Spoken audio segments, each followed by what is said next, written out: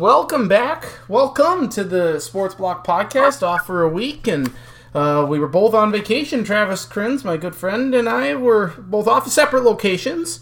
Travis, welcome back here. How was Denver? Denver was good. We didn't spend a lot of time in Denver. We were on the outskirts. We were out in the mountains, mainly to the west. So, good time had by all. Got to see the mountains. Got some good stuff. So, did you get to go to the flea market and buy hats? we did both of those things, yes. Very good. Went to the flea market. A lot of That was the hype. first day. Yep, go ahead. On Friday, 2 Fridays ago, we went there, and a lot of the things weren't open. Maybe half of them were open. We still spent 3 or 4 hours there. I ended up getting 7 hats for about $80, $90, so $12 a hat or so. So got 2 Jordan hats, which are obviously counterfeit.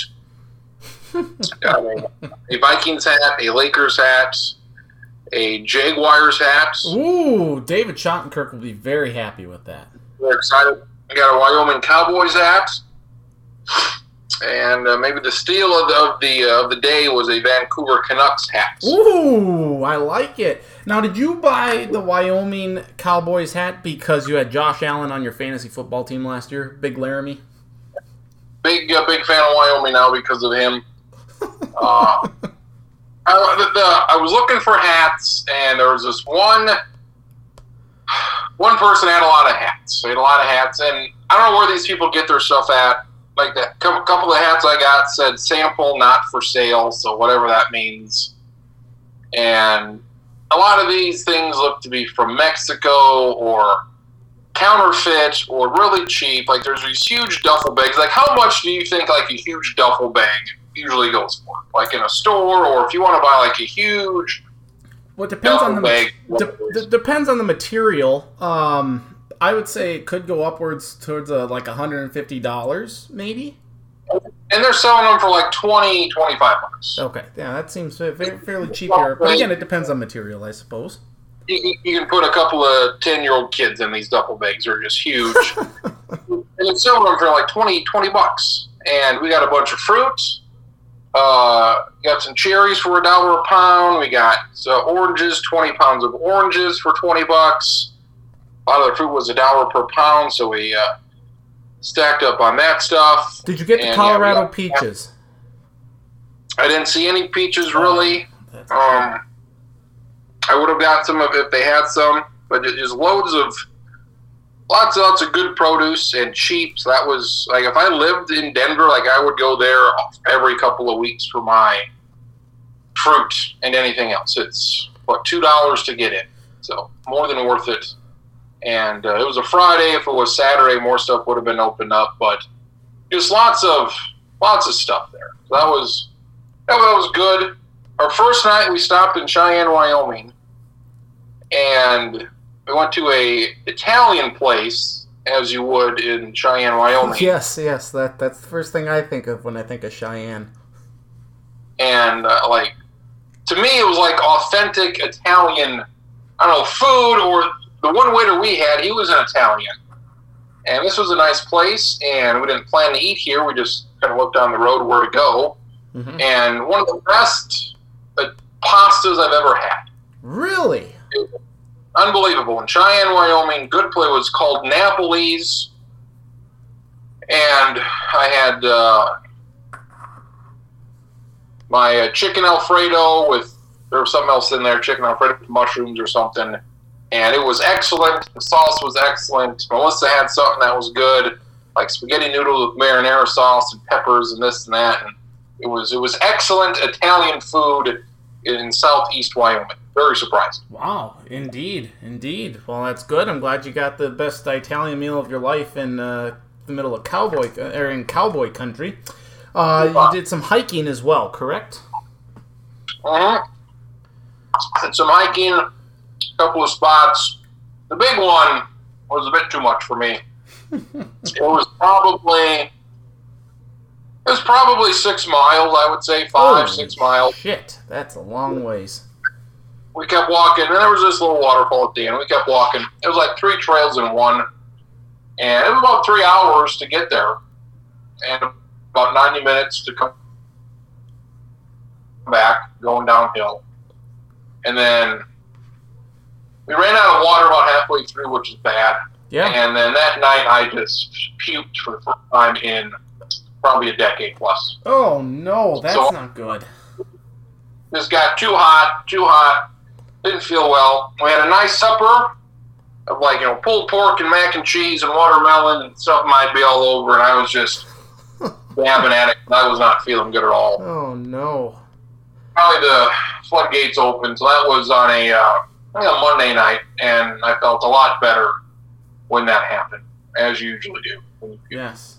Yeah, the heat exhaustion and lack of water, that wouldn't be good at all. And the wedding was good? Was that maybe a 5-minute wedding, you said? It was, my cousin had a 5-minute wedding. This one was maybe 15. It wasn't a whole lot longer. It was fairly quick. Wedding was fine. I had the barn. Some things that we didn't like, but it was fine. We left about 8 o'clock, got home.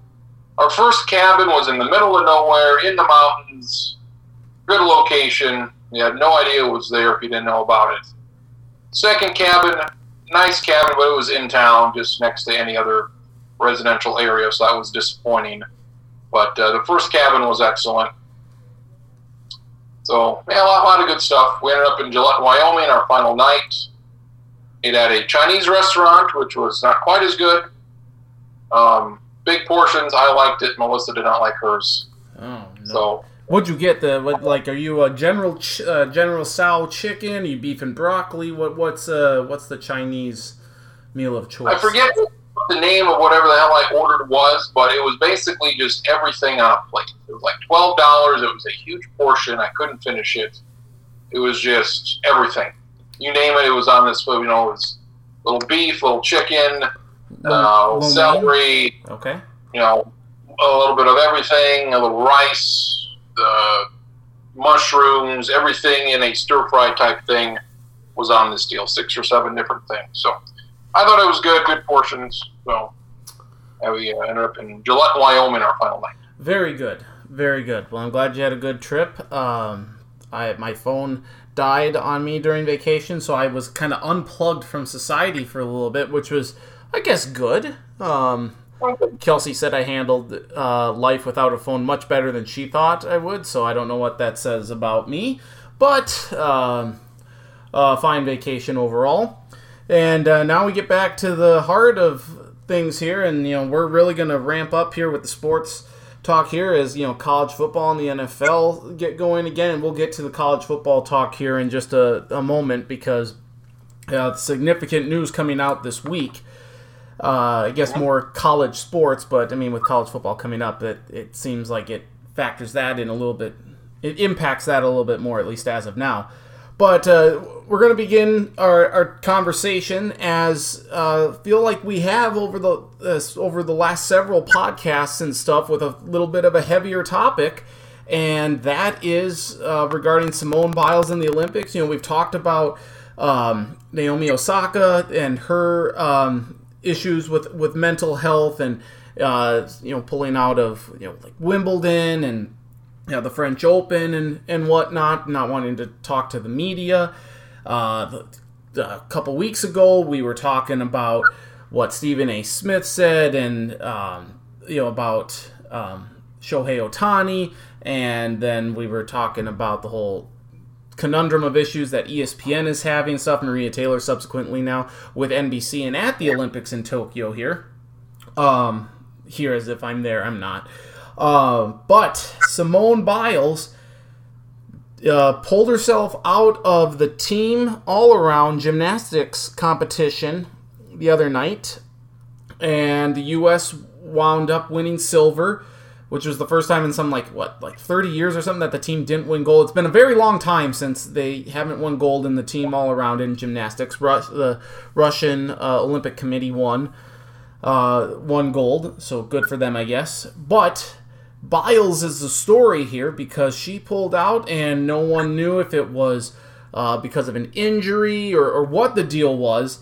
she didn't look right in warm-ups, and then she talked about it afterwards. She said, I just wasn't feeling right, and so she wanted to, have the focus be on the team, and she wanted, the rest of her teammates to do what they did and, let the focus be on them. She has since pulled out of the individual all around. It sounds like it's the mental health, and again, I'm not going to be one that really judges anyone's mental health, anyone's mental health issues, but this has really generated a lot of discussion because of, and there's criticism abounding, towards Biles, which I don't necessarily get. She is a star athlete. She is arguably the biggest star sports athlete in the world. People know who she is. She's very good at what she does. She is the queen of gymnastics, and her pulling out because of just the mental health aspect and the twisties is Nastia Lukin was talking about, maybe not being aware of kind of where you're at in the air on the vault or whatnot. It's generated a lot of conversation, and once again, a high-profile athlete choosing to pull out of a competition because of mental health and not a physical injury, just again, has generated a lot of conversation. Yeah, she's number one gymnast in the world, and she's 24, so maybe this will be it for her. I don't know. But with the mental thing, I think it's hard for some people to grasp that because she goes out there and she looks okay, and she's not injured. She doesn't have a broken ankle or a broken arm, and she could probably physically do it and do it well. Maybe not as well as she would like, but she could do what she needs to do. But then she pulls herself out of the competition, at the biggest moment, at the Olympics. Mm-hmm. So disappointing for her and the team, but you just can't explain it because we just can't explain what's going on in their heads and what their issues are.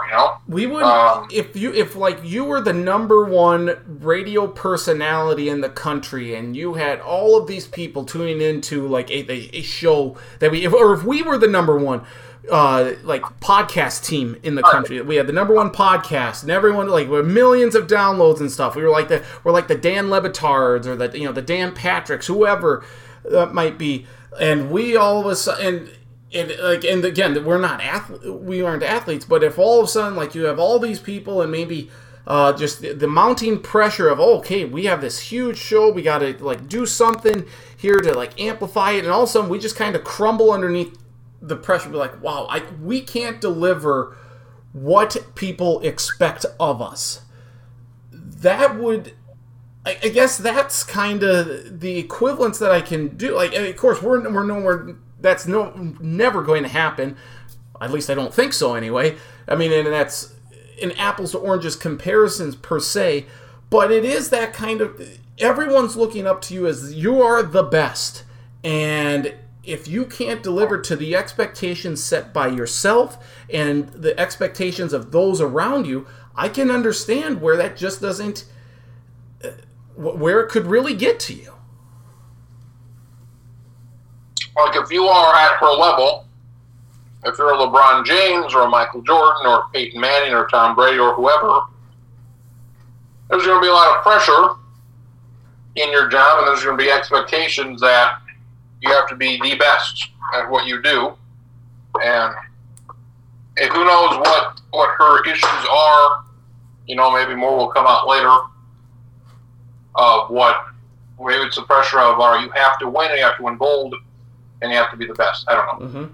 And she's done this. She's won gold before. She has been in the Olympics. She's fought through injuries. So it's not like this is the first go-around for her. So...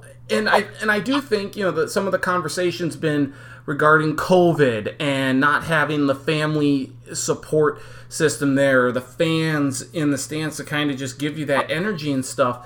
And every athlete has to deal with it at these Olympics because there are no fans or very few fans at these events. But I can understand where if you don't have that support system and the year off with because the Olympics were supposed to be last year, it just kind of throws everything off, kilter and stuff with all the training and the qualifying events and whatnot that you have to go through. I can understand where that would also add to the pressure, perhaps it help lead to some mental health issues. And I think it affects everybody differently. So, who knows what she's going through or who knows what the specific thing is. But it seems like those who are the top-level athletes, they have that ability to push. So when you have a Naomi Osaka do what she did, and she's expected to, compete in all majors, and just to pull out of a major, that's a big deal. So something that we haven't seen from athletes. It's we haven't seen somebody of their level pull out of competitions and say, "I'm out, not due to a physical injury, but due to something mental." So it's something different that we haven't seen really ever. I don't remember. No, it isn't. But I think it's one that Kevin Love kind of started when he started. When he took when he had those anxiety or panic attacks, and he had to take a leave of absence from the NBA, for a few games and stuff. And he started talking about his issues with mental health, and I think just this. And all the stresses and everything that he had going on. I think that opened the door for so many other athletes to kind of say, like, okay, this is okay if I open up about this. It is okay if I open up about the struggles. Michael Jordan, I guess early, I don't know how long ago this was. I think it was relatively recent, though, said he doesn't know if he could have survived, or like played as well as he did in the 90s if Twitter was around then. And the social media stuff. I mean, social media is a huge cause of this. I mean, everywhere. I mean, and part of it is you're showing off, if these athletes are on social media a lot, showing what they're doing, their trainings, where they're at, what they're having to eat and whatnot. I mean, they have millions of followers. But with that comes a lot of the pressure and these comments, very negative comments, and people want to naturally be liked. They don't want to be hated unless you're Clay Travis, right? He's not, or Tucker Carlson. But these guys have, I didn't mean you, I said Clay Travis, just for the record.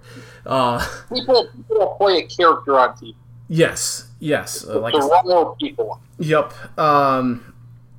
So you have all this. So there's a huge combination of factors here, and I give Simone Biles a lot of credit because she elected to do this on the world's biggest stage with the chance to win that gold medal, and she has to be aware that there's going to be an abundance of criticism geared towards her for doing this, and the people are going to say, "Well, Tom Brady would never do this in the Super Bowl," or LeBron James or Michael Jordan wouldn't do this, yada yada yada. I think these are separate incidents. This is on the world stage. You're playing a sport, within just the United States. Like, not all eyes of the world are on you as they are in the Olympics. I hope she's able to come back. I hope she's able to get the help that she needs. I think, again, it leads to a lot of conversation. I wish she wouldn't have to go through this. I don't know how severe it is. It must be pretty severe. She's pulling out of the team and now the individual all around. But it's sad that's what's had to happen here, and all the issues I guess that they've gone through. And U.S. gymnastics is going through a turbulent time and stuff with the Dr. Larry Nassar, the sexual assaults and everything like that. So maybe she hasn't received the support that she needs either. I know Allie Raisman, former U.S. gymnast, went on CNN after Simone pulled out of the team competition and blasted the United States gymnastics for maybe not providing her the support, and just says it's kind of trash and whatnot. So I don't know that the stability of that organization either, as it specifically relates to Simone Biles. But I think we're going to see more and more of this, which is both good and bad. I'm glad that these athletes feel like they can open up, and hopefully they get the help that they need to, and maybe as a society, we will be as accepting of this here. I think for the most part we're accepting of it, and I know I'm rambling on here, but I think we're accepting of it for the most part. It's those few that aren't that hopefully the more and more athletes that come out with these, saying that they have these mental issues, that they can get the help, that there's the understanding from the public, from the fans, that's necessary in these situations, and it will one day maybe not be nearly as big a story, kind of like with Carl Nassib, the Raiders defensive lineman who came out as gay a few weeks ago, or there's a Nashville Predators player that recently came out as gay as well. Hopefully, like one day, those aren't going to be huge stories. When a player comes out as gay. Same thing here on the mental health side. Hopefully, we don't see a lot of this going forward, but if we do, that it becomes less and less of a story as we realize that these people just aren't athletes and we put them up on a pedestal like gods, but they are at the very core and at the very end of the day, human beings. With Twitter and all that, like, it'd be something to have, millions of followers and thousands of comments on anything that you post out there. And there's going to be good and bad with that. But I'd like to think, like, if, I wouldn't care what people thought, like the idiots out there that criticized, like they have no idea who you are, so who are they in a position to criticize you for something they have no idea about? So I'm sure that affects people differently. And some people take that harder than others. So, and whatever problem is, hopefully it's fixed, because she's really good at what she does, or maybe this is it for her. Who knows? Mm-hmm. I mean, it kind of, I don't know what Katie Ledecky goes through. Katie Ledecky is arguably, I guess Simone Biles is probably slightly better at her sport than Katie Ledecky is at hers. It's very, very close. But Katie Ledecky, fantastic in the pool. I wonder if what she goes through. Michael Phelps apparently said that he had some mental issues as well when he was at the top of his sport. So it's not just the athletes now. I mean, athletes have been dealing this for a while now, and I think now maybe they feel a little safer coming out and saying that they did. Maybe that's because they are done playing or swim. In Michael Phelps' case, swimming in his field. And they feel safer coming out and doing this, but with these current athletes and stuff, and the best in the world at what they do, the Naomi Osakas, the Simone Biles, hopefully that helps inspire, helps ease the worries and anxieties of other athletes, that yes, we can come out and say these things and say that we're struggling and get the necessary help that we need and the support from the teammates and the coaches and fans and whoever needs to. And they make it look easy when they put in all this work and they dedicate their life to what they're doing physically, and they make it look so easy. Mm-hmm. And I'm sure it's not always fun to practice and do what they have to do every day to be as good as they are, but right. They're so good at what they do. It'd be like, yeah, it'd be great to be Kevin Love and be 6'10" and be this great basketball player, and it'd be great to be whoever to swim or do gymnastics or play tennis better than almost anybody's ever done it. Like, it'd be a lot of fun to do that. Yep. But after a while, it probably takes its toll.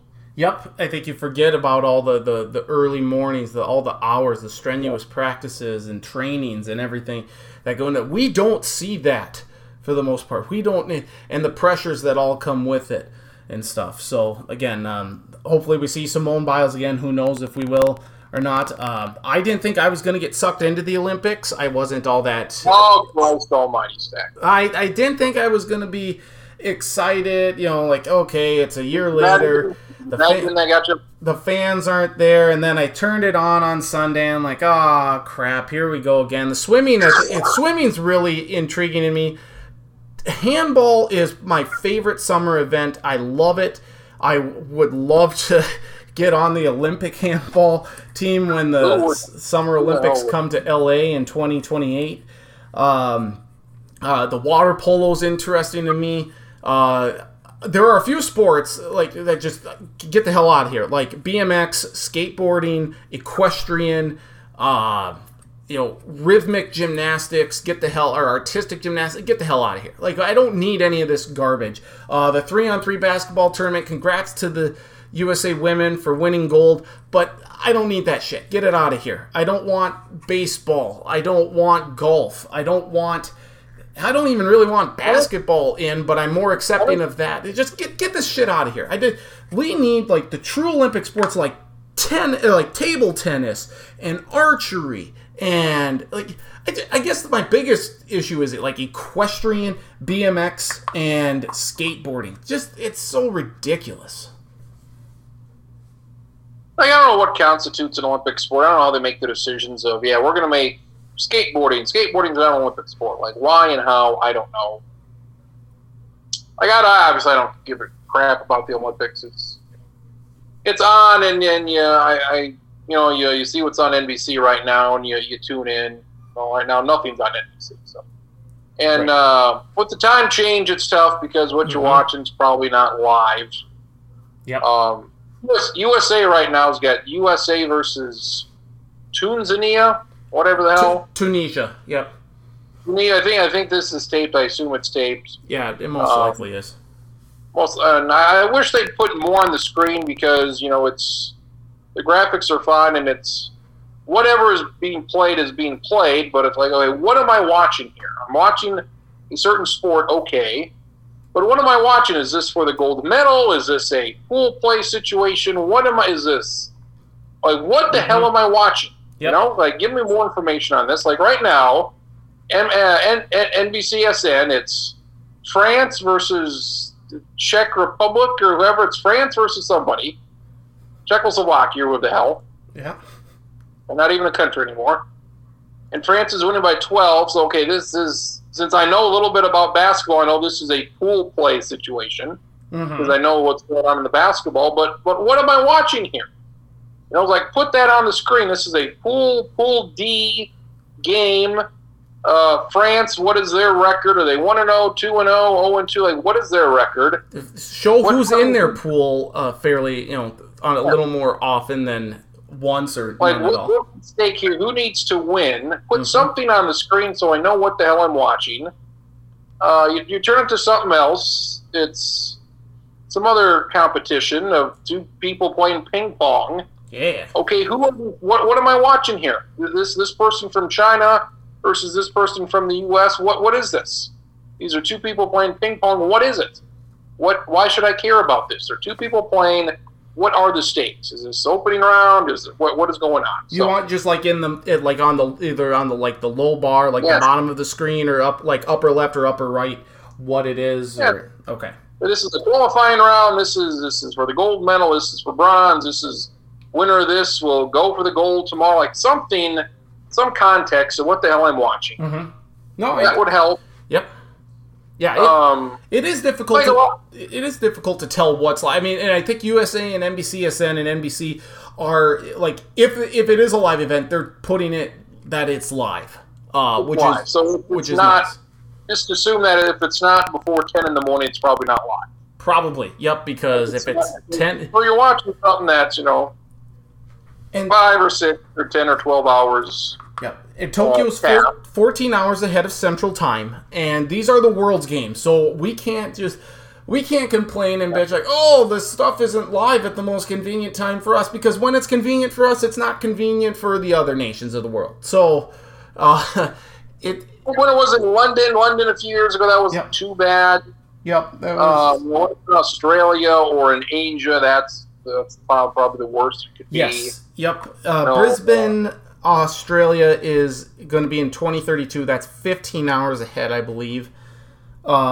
Which will, I guess, it's in Brazil or something. That's fine. Yeah, Brazil is fine. Vancouver. When the Winter Olympics were in Vancouver, that was the best because that was 2 hours behind, so you could watch everything. Like everything was going to be done by midnight our time, pretty much. It was great. And 2028 when it's in Los Angeles, that'll be perfect. So it's going to be fantastic. I don't care about the Olympics, so you just tune in to see what's going on and keep tabs on it. But You see some of the performances are incredible, like the triathlon. Some lady finished but the lady from Bermuda finished in just under 2 hours. Yep. She is the first ever. She's the only Olympic medalist from Bermuda ever to win gold, or maybe just a medal from Bermuda. So Duffy is their last name. You have the Philippine weightlifter, 55 kilogram category, won gold, Philippines' first ever gold. So you do have these cool stories that emerge from the Olympics, which are always fun to see. That there are these great athletes. We sometimes can be so self-centered in this country, like, oh, it's about the USA. And yes, you should cheer for the United States whenever you can. You want them always to win a medal, but it is cool when you see stuff like Duffy win a gold medal for Bermuda, or the weightlifter from the Philippines win their country's first ever gold. Not just their first gold in these Olympics, first gold ever. I mean, that's pretty cool. And some of the sports, like, I have no idea what's good. Like, I watch badminton, and I don't watch badminton ever. Like, was this good? You see water polo on, you're like, okay, what's is 20 points? Is that a lot in water polo? Is 15 a lot? I don't know. It's all these sports that nobody ever watches. Then you see the synchronized diving. That's always cool. They're pretty good. Mm-hmm. You see gymnastics and the swimming, but it's like I have no reference of, oh yeah, she ran only got track and field next week. That'll be nice. But like the swimming, she swam the 100 meters in 50 seconds. And the world record's 51 seconds. All right, so that's fastest time ever, but I have no reference of swimming 100 meters. Mm-hmm. So what does that mean? Yeah. A lot, like in basketball, you can tell, all right, this is good. Or baseball or football, you can see, hey, because you follow these sports and you watch them all the time. You have reference of, somebody threw for 400 yards. That's really good. That doesn't happen a whole lot. So right. The other sports are those world records set quite often. But, it's whatever, as I call it. It's sports for people that don't like sports. Well, I like sports, and I love the Olympics. And you like so I'm maybe in the minority here with that. These are sports that you don't see unless you watch them. Right, and I think maybe that's where some of the appeal comes in, because you get to see these athletes. Like I said, like handball is especially intriguing to me. I remember playing this, I believe, or a version of it in 7th and 8th grade gym class.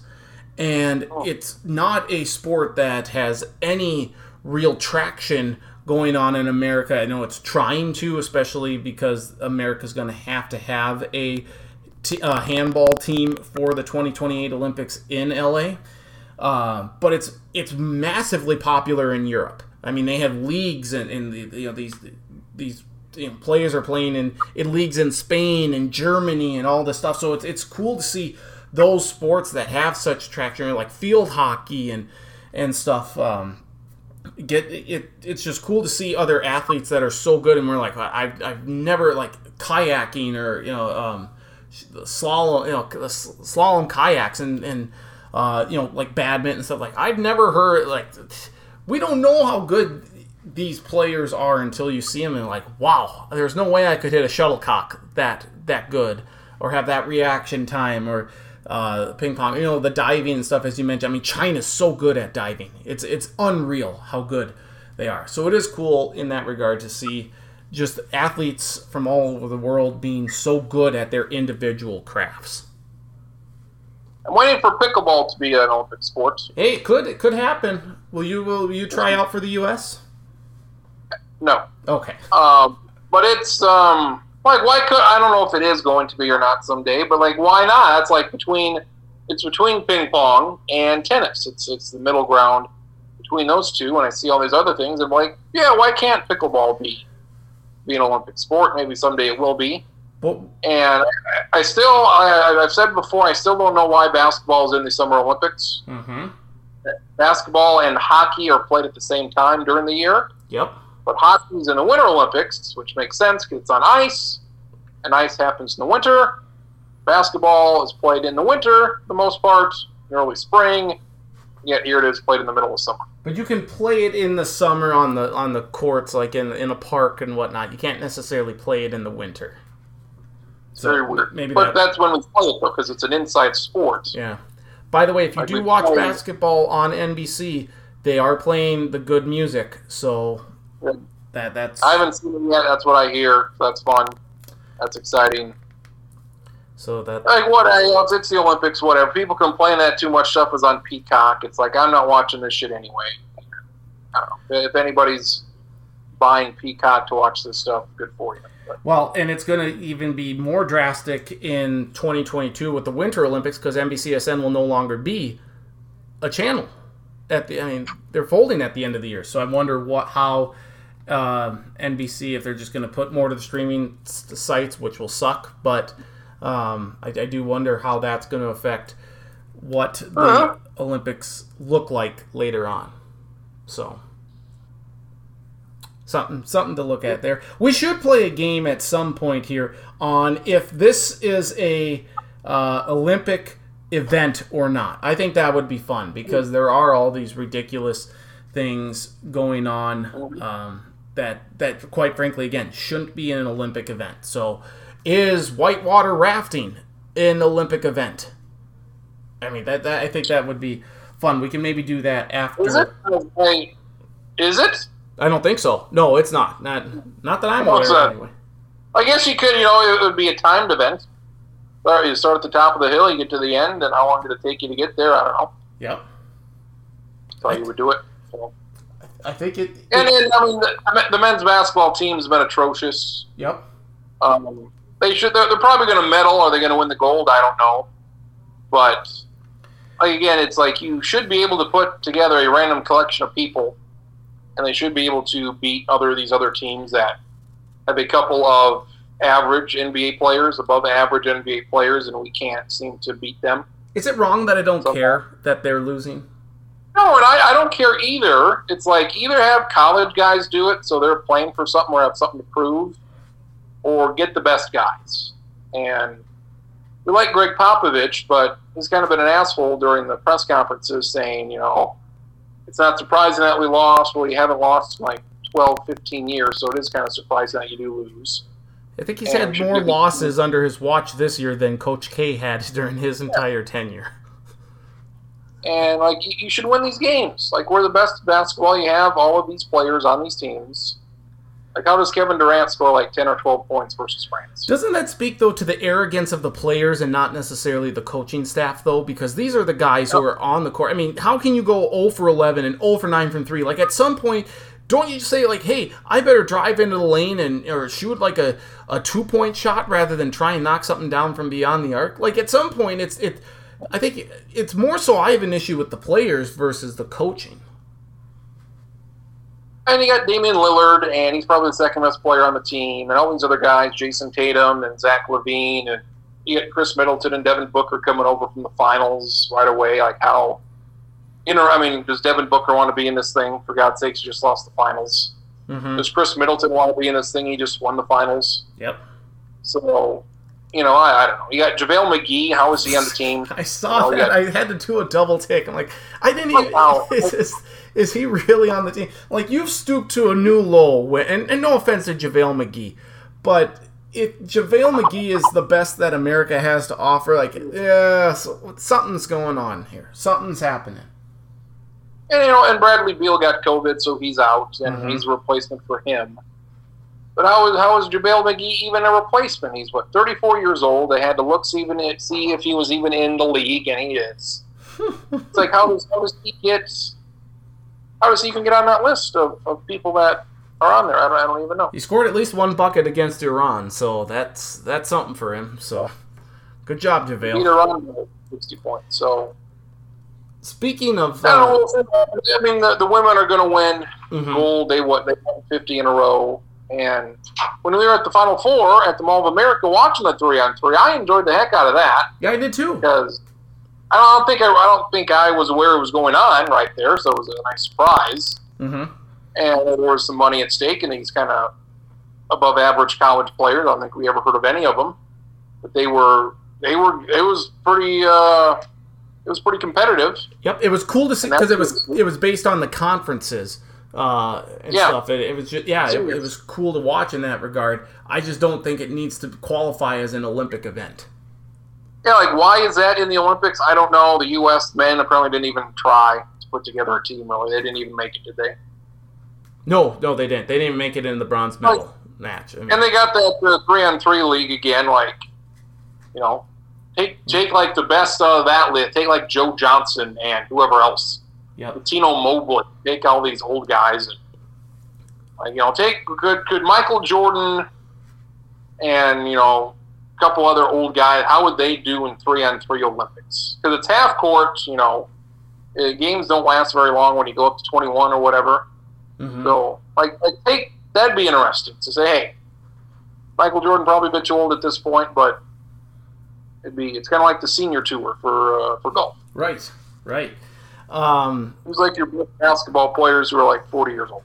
Speaking of basketball, congratulations is in order to the Milwaukee Bucks for coming back to beat the Phoenix Suns 4-2 in the NBA Finals. Giannis Antetokounmpo, 50 points, 14 rebounds, 5 blocks, and 17 of 19 from the foul line in Game 6 in the game clincher. I would argue that's probably one of the best championship performances in a championship clinching game that you're ever going to see. He reached another level winning that title. I didn't think he'd ever win a title with Milwaukee. I thought, no way are the Milwaukee Bucks going to win an NBA title. But they ended up doing it. And feel bad for the Suns. They didn't win what they were up to, nothing. Mm-hmm. They were at a very good team. So I hate that the Suns lost. But I'm fine that Chris Paul didn't win because I don't like Chris Paul. So, seems like a good guy, but I can't stand him as a basketball player. I like the Greek Freak, and a guy I used to work with, Stephen Knoll. He's a huge Bucks fan. Yep. I've mentioned him before.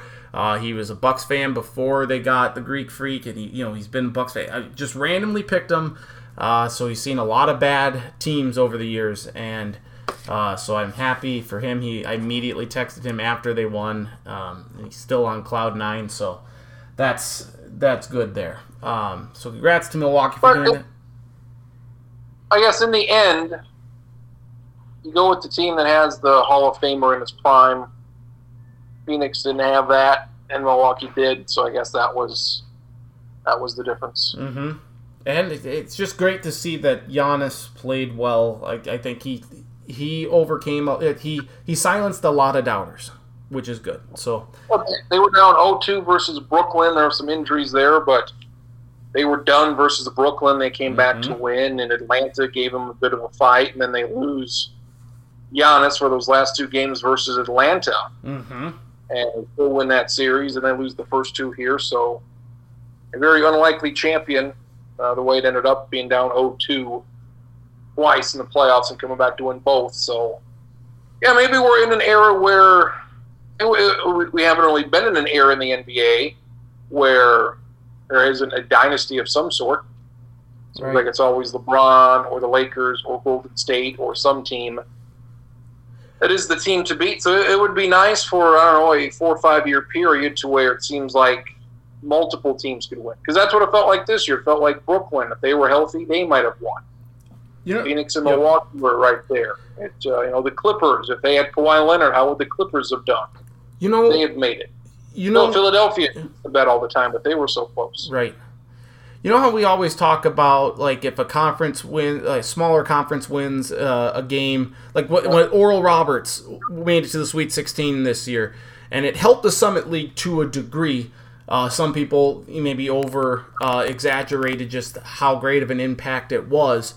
But we talk about, just what kind of a win that can do to your team and to your league. Do you think that Giannis and the Bucks, like Giannis winning with the Bucks, does that help strengthen the notion that you can win a title anywhere? It doesn't have to be on a super team or in a super large city in a nice climate like Miami or LA or a big city like New York or Chicago. Just winning in Milwaukee with the Bucks with a star like Giannis, that's got to help places like Minnesota with the Timberwolves, or the Charlotte Bobcats, or New Orleans Pelicans. That's got to help those teams, right? Or am I overstating that? I'm going to say no. Okay.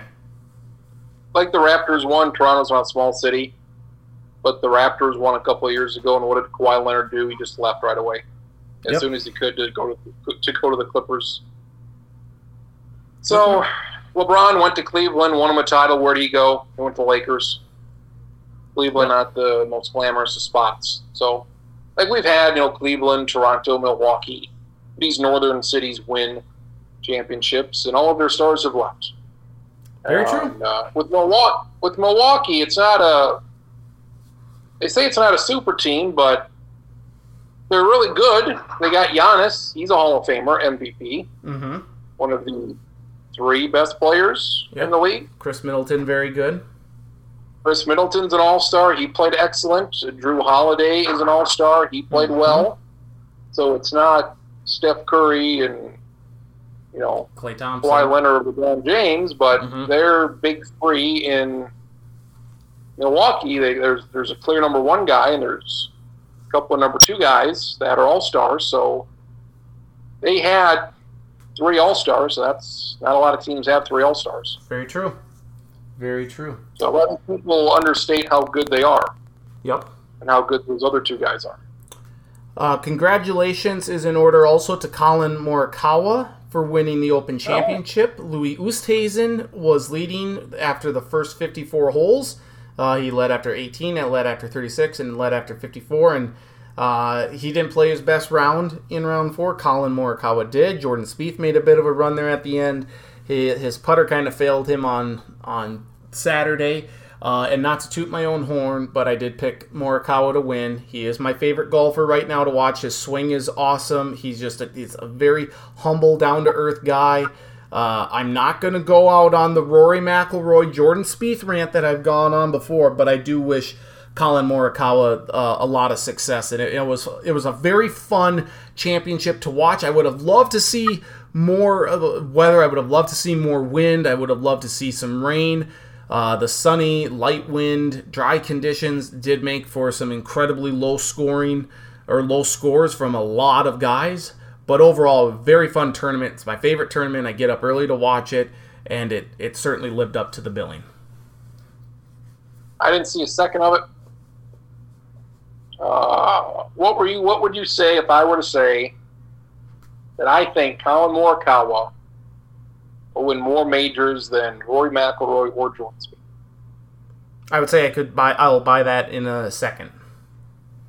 He's got 2 already? Yep, and I think it was the PGA Championship and the Open Championship, and he won each of those tournaments in his first appearance in each of those respectively. So I think he's only the second player ever to do that. And he's just getting started. Yeah. So, and those other guys, they've won 3, 4, 5 majors, and they've competed recently this year. They've been in the mix on a Saturday or a Sunday, but I think he's going to win not 10 or 12, but maybe, if he could win 5 or 6, I think that's going to be more than those other guys. Yep, and I got to remember to keep Louis Oosthuizen in my mind when I'm picking who's going to win some of these championships, because he's always in the mix. He's been the runner-up, the bridesmaid, so to speak, like 11 times throughout his career in tournaments, not just major tournaments, but I mean he's always up there on the leaderboard. It's like you look on Thursday and Friday, I see a lot of stars. Oh, Louis Oosthuizen's there. Oh, I forgot that he's so good in majors because he doesn't do any. You never hear his name really crop up or come up at all in any of the other tournaments, but when it's a major, he turns it on. Because he's a guy who's a great golfer, but he's not a star. Because we talked about that a lot. But he's got 2 majors. He's won twice. I want to say he has one more major than that. Let me. Let's say, if he would have won all, let's say he would have won 5 or 6. Like, how big of a star is he now that all of a sudden he has 5? Like, if you win 5 or 6, that's a big deal. So, right, it's interesting that he's always in the mix. He always finishes 2nd or 3rd, but it's to put our theory to the test of you can win a lot of majors. This doesn't mean you're a big star because you have to have a certain charisma to you. You just can't be a good golfer. Yep, and let's see where I just want to know how many majors he's won. I think he's got 2.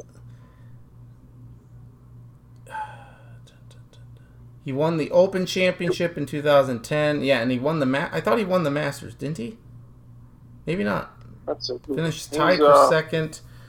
Is he just won one major? Yeah, he just won one. He's finished second in the Masters, and this is a long time ago. He finished second in the PGA a couple months ago. So he has all these. He has 5 runner-ups. Yeah. Only has the one. Amazing. I thought for sure he had more than one. I thought he had won a Masters, but well, guess not. Yeah. So he's very good. But again, congrats to Collin Morikawa and a congratulatory pat on the back to me for finally getting a pick right and not jinxing a guy. So very exciting. Very good. Baseball. Anything of note that you from the baseball season since the All-Star break? We didn't talk last week, but anything of note? Do you have a pitcher or hitter this week, or we want to postpone that to next week? We'll postpone that to next week. Okay. Trade deadline is Friday. I believe it's the 30th for whatever reason, not the 31st. Okay. So a trade deadline is Friday. It's always exciting. Nelson Cruz is gone from the Twins. He's a Ray now. Yeah. They heard of him, which I'm fine with. He's been, ever since he got there, he's been their best hitter. And you can't say enough about him. He was excellent. He was an A-plus signing in every way. Any chance they re-sign him in the offseason? Yeah. I mean, he's 41, going to be 42. So yeah, it sounds like he is interested in coming back. And if I was the Twins, I would obviously want him back. Mm-hmm. Brett Rooker has come up. He's done well in the DH spot last couple of days. So they've got guys there that they could shuffle in and out in the DH spot if they don't bring him back. They probably won't, but it would be great if he were to come back because he's been exceptional. Mm-hmm. And he should continue to play as long as he can hit. And what he's at 2 home runs already for Tampa. Yep. So, and I think if the feeling's mutual, I think they should go in at it. What do you think of the prospects that they got? Joe Ryan was the better of the 2 pitchers, and they got this other pitcher. I think one of them or both of them are on Team USA, so they're over in Japan right now. I think both of them are.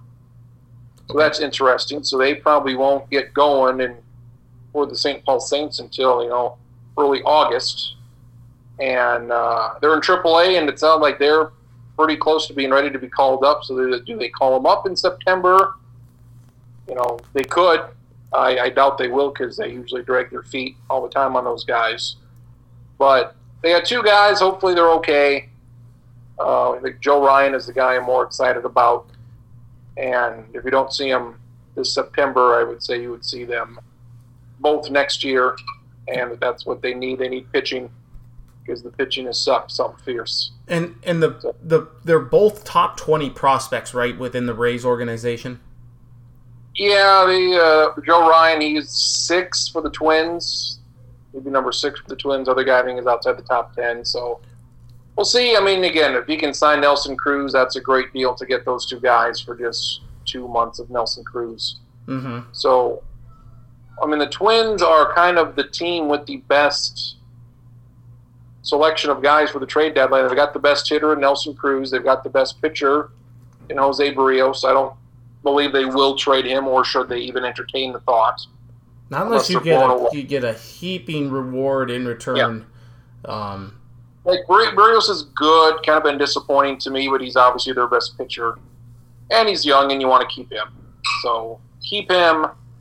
Anybody else, like Taylor Rodgers, he hurt his middle finger last night, so he was talked about being traded. He's another guy I would not give up unless I was blown away. He's your best reliever, and your bullpen has been terrible. So let's not already thin out a terrible pitching staff.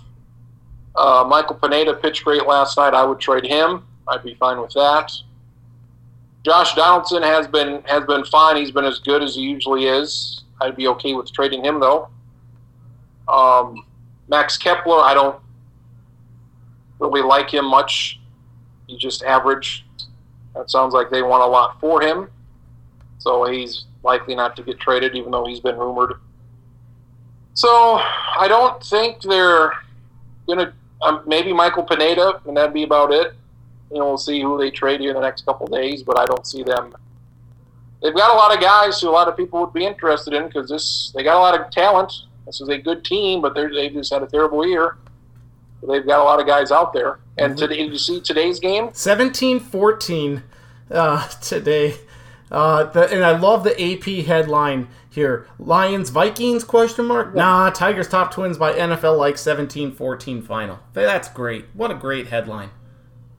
Tigers were up 10-0. Yeah. 14. Twins made it 13-12. Miguel Sano hit a 470-footer. Twins, they're the first team ever in the history of baseball. This is what I like about baseball. 10,000 games stacking of baseball have been played. They're the first team in Major League history to out-homer their opponent by 7 and lose. Holy shit. We had 7 more home runs than Detroit today. They lost. And the Tigers, they're the first team in history to be out-homered by 7 and win a game. It's never happened before. If you hit 7 more home runs in the team you're playing, you should probably win. And that has always been true, except for the game today. Yep. All but one of the Twins' runs. In which they hit 7 more home runs. All but one of the Twins' runs was by a homer. That's insane. Offense has been picking it up. Kenta Maeda has been very good this month after being terrible. So he's a guy I wouldn't trade because he's getting older and he's very cheap. You can't get anybody with making $3-4 million a year that. He's a cheap option. So trade deadline should be interesting. We'll see if Max Scherzer gets traded. He probably won't, but he's the biggest name out there. The Mets are interested in him, apparently. So who? The Mets. Yeah, and I don't see them going. I don't see him going to the Mets or the Nationals trading him to the Mets. Mets need some offense. They can be a World Series team. They just need some offense.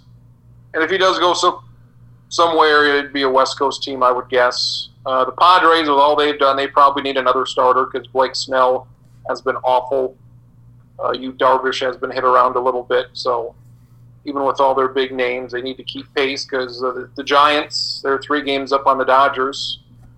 Because the Dodgers are going to make a move with, the bullpen or pitching something. So and Trevor Bauer is still on administrative leave, and I think that'll likely continue throughout the season. I just don't know why they don't place him on administrative leave for the entirety of the season. Padres already made a move with Adam Frazier, getting him from the Pirates. Not a pitcher, but... you get an all-star second baseman hitting 320, so that's good. Mm-hmm.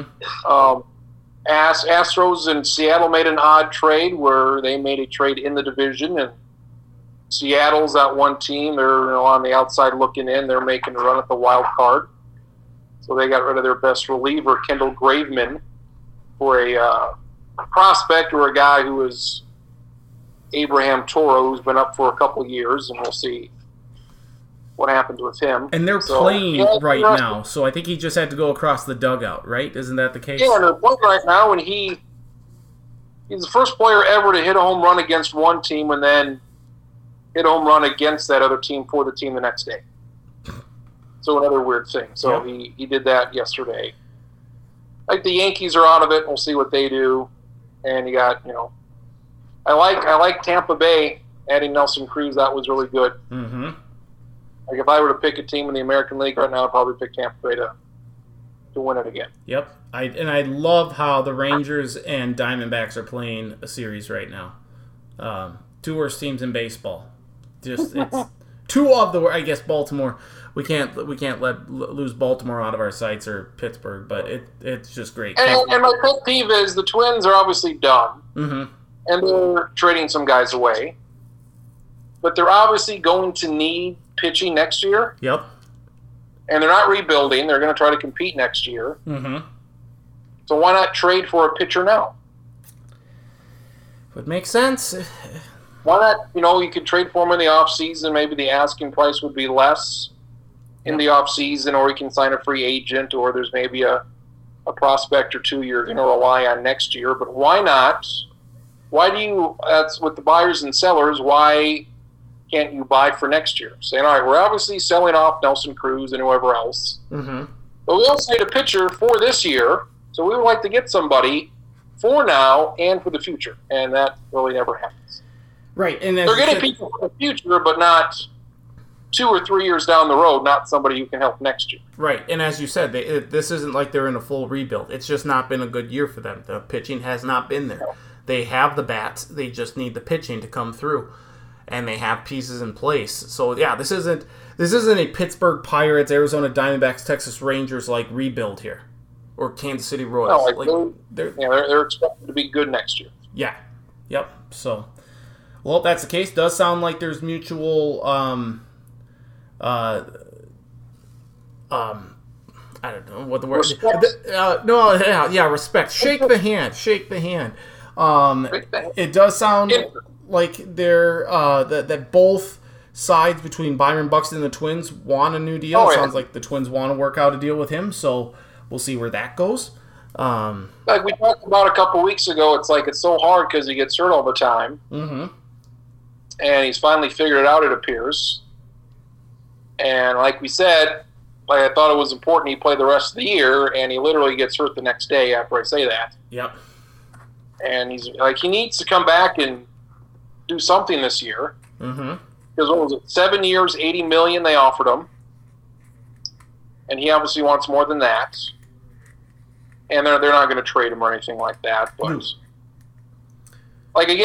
make this easy. Like, I'm sure he wouldn't like this, but make it hugely incentivized, the contract, where if you have 500 plate appearances, you get $20 million. I love incentive-laden deals because it means that you're obviously good enough. Yeah, you're good enough to do it. You just have to stay healthy. Because he's been around 6-7 years now, and there's been 1 year he's had over 300 at-bats. He's missed in the last 2 or 3 years, he's missed 37. He's only played 37% of the time. Yeah. So, how do you pay a player that just isn't healthy? I don't care how good he is. I don't care if he's Mike Trout when he plays. If he only plays 60 games, 80 games would be something. If he played 80 games, that'd be amazing. So how do you pay a guy $100 million for a long time if he's hurt 2/3 of the time? You just can't justify that. Right. No, absolutely not. Nope. If he goes somewhere else and tears it up and wins an MVP and plays 140 games, you're like, all right, well, that's the chance you take. But he's going to be 28, 29, and 28 years old, and he hasn't shown he can stay healthy. So maybe he'll stay healthy for the next 10 years. I doubt it. But at least he's finally seemingly figured it out. Right. Nope, I agree with you on that. Anything else baseball-wise we need to get to? No, what do we got? 40 games to go, so we're getting down there. We are. Again, I think the playoffs are set. I feel like there's no team. It's not in the playoffs now. It's going to be in there when it comes. So we're just working on seeding right now, which should be close. Yep. And about 60 games left. A little under 60 games. Yes. Yep. We're at 100 games right now. Yep. And it's interesting that the Mets and the Yankees, the Mets are 1 game better than the Yankees. That is so great. But everybody shits on the Yankees because they're 7 games out of the playoffs. And the Mets, because they're in a terrible division, they're leading the division, and they're the only team above 500. So, the Mets are 1 game better than the Yankees, but it's kind of perspective of what division you're in. Exactly. The very average NL East. Very good. Brewers are leading the NL Central, and speaking, we talked about Milwaukee Bucks. I just had to mention the Brewers because that leads me into Aaron Rodgers and the Packers. Aaron Rodgers coming back to the Packers, which sucks for Vikings fans and the Vikings in general. They came to an agreement. It sounds like they're voiding the 2023 contract year, converting some to a signing bonus. They're trying to bring Randall Cobb in because Aaron Rodgers apparently that was one of his stipulations or demands is that he wants Randall Cobb. Like, what's Randall Cobb going to do at this point? But, I mean, Randall Cobb was really good out of the slot. You add that with Davante Adams and Aaron Jones, like the pretty lethal Packers offense potentially. But I just feel like we're still geared towards a ticking time bomb here with when Rodgers is fed up with Green Bay. This is probably his last year in Green Bay. Maybe he plays another year. Who knows? Is he under contract for next year? I believe so, yes. I am unclear of what his status is. Is he a free agent next year? No, I think he is I think they are going to try and work out a trade with a team in the off season, but I believe he is under contract for next year. All right, so that sucks because I want him on my favorite team. So. Right. I think this whole thing, it just feels like it had been talked about for months and months, and then it kind of culminated all last week when sports books started taking the Packers off of the betting board. Like, we're expecting Aaron Rodgers might retire, and maybe that's what spurred this on with the Packers, giving him some concessions. Though it really feels like Aaron Rodgers kind of caved in all of this. Here, I don't really understand. For all of the drama or the self-made drama that happened for months, a very anticlimactic ending. Oh, he came back. Oh, the Packers are going to do some stuff. Whoa, who didn't see? It's just, I don't know. It just feels like we were kind of taken for a bit of a ride here, which, that's, I guess, some of our faults, like mine and, other people in the media spinning this story or, keeping pushing it like ESPN for on either radio or NFL Live kept asking, what's up with Aaron Rodgers and the Packers? I just feel like the last 3 or 4 months now have been a complete waste because at the end of the day he came back and he's likely to get a couple of guys back. I mean, it's stupid. We talked about Adam Schefter and him breaking the story, right? Yes. The non-news news that he tried to spin.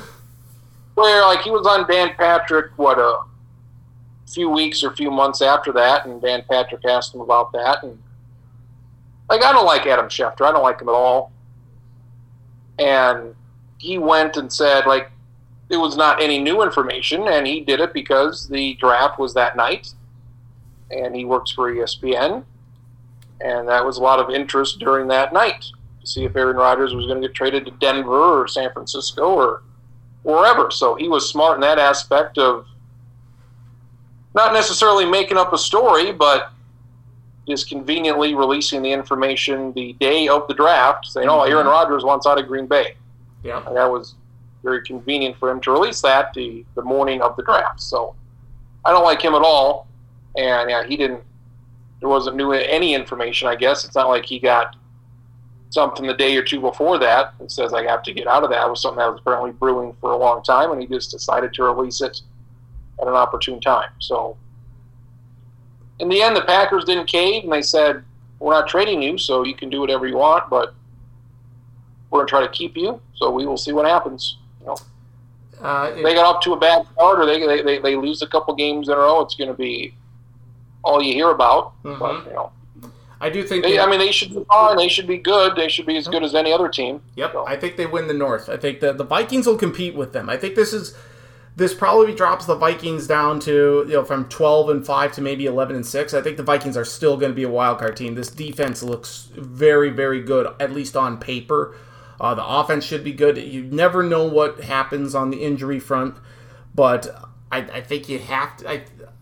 Reasonable minds would say that now with Aaron Rodgers back in the saddle, and if the Packers get Randall Cobb to pair with Davante Adams and Aaron Jones, along with Aaron Rodgers, you'd be crazy not to pick them to win the North, even if the Vikings' defense is substantially better.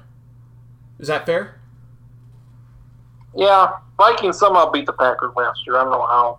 Yeah, stunning. The Vikings won a lot of games last year. I don't know how they did it because they weren't very good. No, and the Vikings are going to be very good this year, but they also have a more difficult schedule. So, a lot of people like the Vikings. A lot of people, with this defense and all the moves they've made, a lot of people like what they've done. Mm-hmm. And rightfully so. We'll see. Yep. Yeah, we'll see. Yeah, like I said, they have to get off to a great start. They have to be minimum 6-1 after their first 7 games, I think, or at worst 5-2. 6-1 though is ideal. Or 7-0 is ideal. 6-1 I think is very, very doable. But that's what it's got to be. I've never liked the Bears. I like Bears, but not the team. Mm-hmm. But obviously, I like Justin Fields. Mm-hmm. So if he were to do something, and if he were to make them good, I would not hate the Bears for the first time ever. Really? All right. Because of what the Vikings tried to do to get him, and we wanted him, and the Bears did what the Vikings didn't do. Mm-hmm. Went up and got a quarterback. So if Justin Fields ends up being something, I'll be happy for him because I think he's going to be good. I agree. I think the Vikings, terrible mistake. I agree. That'll be interesting. I think the Bears are in for Justin Fields will be starting by the time we get to the double-digit weeks. I don't see Andy Dalton being able to lead the Bears to much success. And then they'll have to throw in Justin Fields. But yeah, we'll see what happens there. And then we have training camps going on and everything. Then wake me up in the September stacking. Wake me up. Okay, I'll wake you up for that. Then we have the big news this week of Oklahoma and Texas deciding to break ranks with the Big 12, and they want to go to the SEC. It can't get done until July 1st, 2025, unless, the Big 12 just says, okay, fuck you guys, get out of here. There are a lot of tentacles to the story. Maybe we could talk about this more next week, but I guess, Oklahoma and Texas have petitioned to get an invite to the SEC. Texas A&M is steadfast against this, but they need at least 2 other schools, more than likely 3, to say, no, we don't want Texas and Oklahoma in there. If I'm the SEC, we don't need Texas and Oklahoma in there.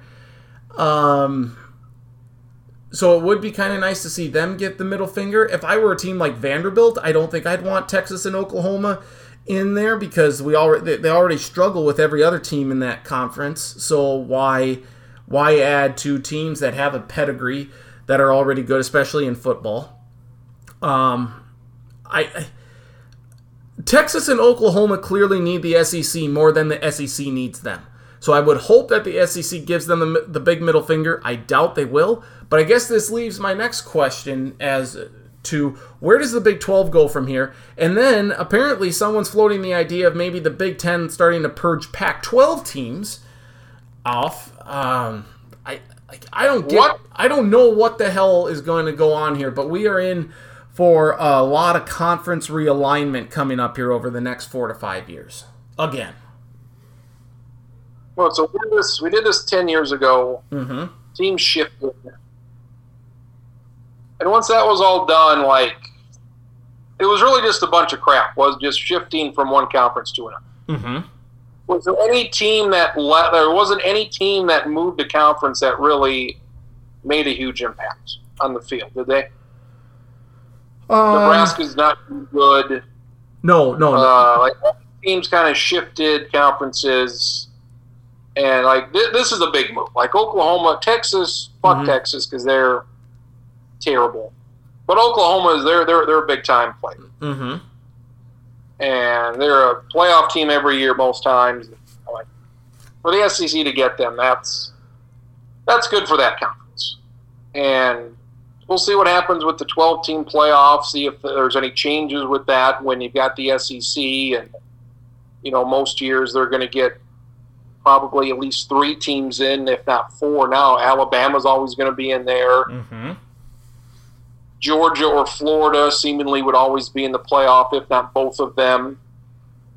And then you add Oklahoma to the mix, If it was a 4-team playoff, Like Oklahoma probably wouldn't be in the playoff. Right. They're probably going to lose a little bit more in the SEC. Mm-hmm. But since the playoffs expanded, they should be fine. And Texas is disappointing all the time. If Texas goes, if they do get accepted into the SEC, the Longhorn Network's got to go, right? That's interesting. I don't know. Probably stays, but it's like that's not been. I don't know if that's been a huge moneymaker for them, but that seems like a failure. Not the moneymaker they were hoping for, anyway. Like I forgot. I literally forgot that was a thing. The Longhorn Network. I did. With Texas A&M, I hate Texas A&M because they're never any good. Like, I can understand, like, what the fuck do they care if Oklahoma or Texas? Like, it's not up to them. Right. Like, you move to the SEC, that's fine. You haven't done shit in that conference. And you've gotten away from the Big 12 because you couldn't win there, and you can't certainly not win in the SEC. It's like recruiting or what they don't want them in. Like, well, who cares? So I hate Texas A&M. So here's I'm sorry. Go ahead. You'd have 16 teams now, so I don't know what you do for. If you put, Texas and Oklahoma would have to be in the West, I would think. Yep. So what do you do? Kind of all these teams in the SEC West are kind of rivals. You know, Alabama, Auburn, LSU, Ole Miss, Mississippi State, Arkansas. I have no idea how you put these teams together. Do you move one of those teams to the East? Well, I think you're not going to split up Alabama and Auburn. Maybe you move Alabama and Auburn to the East, move Missouri to the West, along with A&M, Texas, Oklahoma, Arkansas, LSU. Because I don't know what to do. You can't make it one big conference because that's 16 teams and that's too many. Like, you just can't make that. No. You have to have two divisions there. And this has got – I don't see any reason why this won't happen. And you see this? You see this on the TV there? See that today? And then with the Big 12, if this happens, the Big 12 is done. Yes. Like it's done. Yep. Now, then we're gonna have the fun of where do these other 6 to 8 teams go? So that's a lot of fun. So I think I kind of played around with this a little bit, and it's something I want to look into a little bit more because you know me and like division realignments. This is kind of my wheelhouse. So I'm kind of looking through here some stuff. I don't think the ACC would go for this. I know Jay Billis has mentioned about trying, like the ACC and SEC trying to do like a super merger or something. I don't necessarily buy that because that's way too many teams. That's just a ridiculous amount. But here's what I'm thinking. The Big Ten purges Notre Dame off of the ACC. Now, the ACC is going to be like, they're going to steadfast, oh, we don't want that. Well, guess what? Notre Dame's going to say, like, oh, we see a lot more money from the Big Ten. We're going to go there. So screw you, ACC. ACC is like, okay, my gosh, what are we going to do here? Okay, West Virginia, come back. West Virginia's not a huge, but it's fine. And then the ACC comes to the Big Ten, and they say, Big Ten, you screwed us with Notre Dame. And the Big Ten's like, okay, just for your troubles, here's Maryland and Rutgers back. Like, go, just get that. Like, go to hell. Then, they're like, well, you know what? Let's throw the Big 12 a bone here because we feel bad. Give back Nebraska because Nebraska's not worthy of anything. Get them out of here. No offense, Charlie. So Nebraska rejoins the Big 12.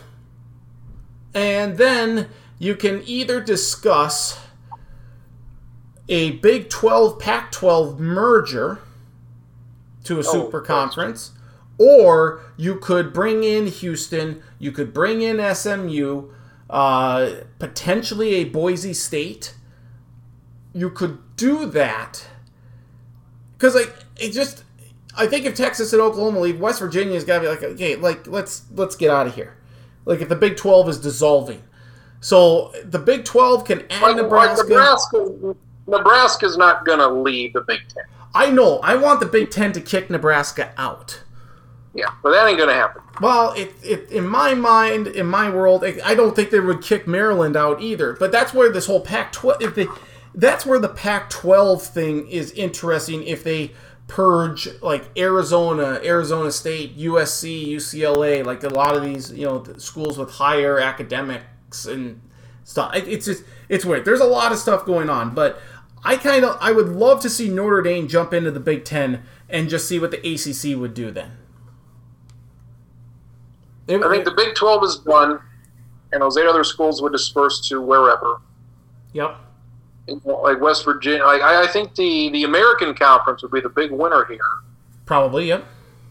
Because they would essentially replace the Big 12 as that 4th or 5th. They're already, probably the 6th best conference or the best non-Power 5 conference. Mm-hmm. We got Cincinnati and Central Florida and teams that are near the top 10 most years. So I think the American would be the big winner here. And apparently the big news over the last hour or so, probably going to be a big story tonight and tomorrow and this week, is that apparently the Big 12 is claiming that ESPN is conspiring with the American Conference to take 3 or 5 Big 12 teams to the American. What? Dennis Dodd of CBS has tweeted this out half hour ago. Get him on that.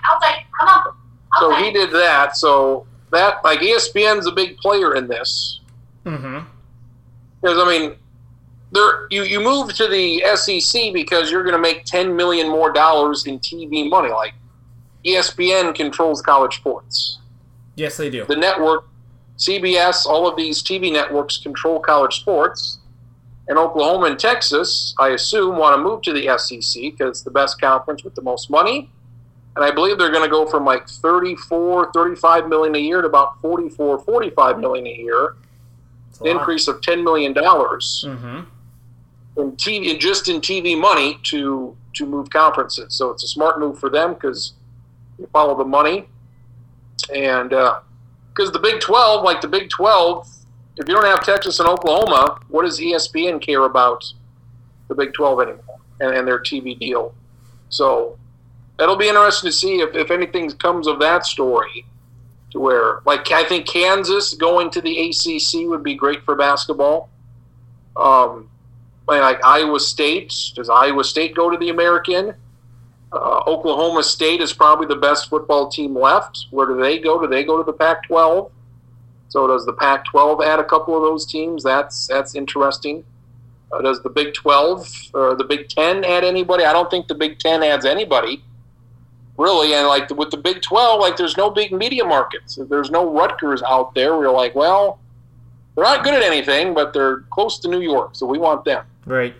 So it is intriguing to see where teams like where does Baylor go? Where do these teams go? Mm-hmm. And I think probably the half of them are going to end up in the American, and I think the American is going to be it's going to be a better conference if you add a couple of those teams to the American. And then if you do that, you could add some to the Mountain West too. Then potentially, sure. If you do that, that would fit too. If you do that, then you have to change how this new playoff system is going to work, because all of a sudden mm-hmm. you don't have a Power 5, you have a Power 4.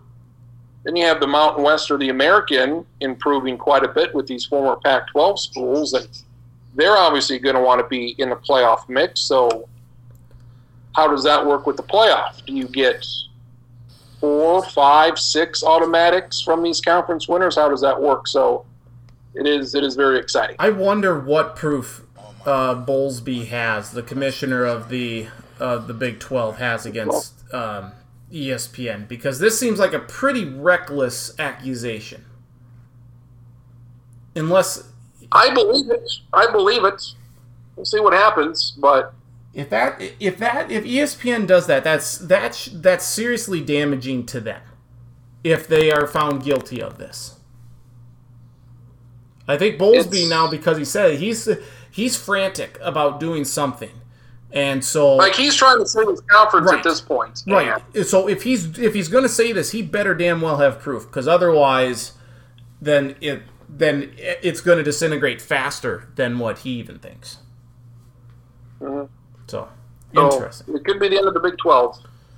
It very well could. It very well could. Are we ready to talk cereal or anything else that we need to get to?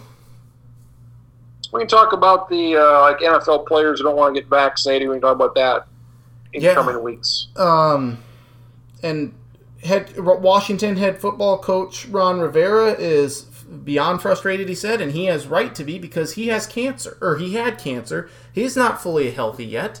Even though he's beaten cancer, it's still, his immune system obviously still weak. And the fact that Washington is one of the lowest vaccination rates in the league is startling. And we talked about the dumbass that Cole Beasley is and some of these other dumbasses out there. I mean, it's ridiculous. Yeah, so that's something we can talk about once the season gets closer. Mm-hmm. Yeah, it's bad. I just...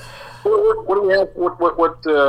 Are we in G's this week? We are going to do G's and H's if you are up for that. Sure.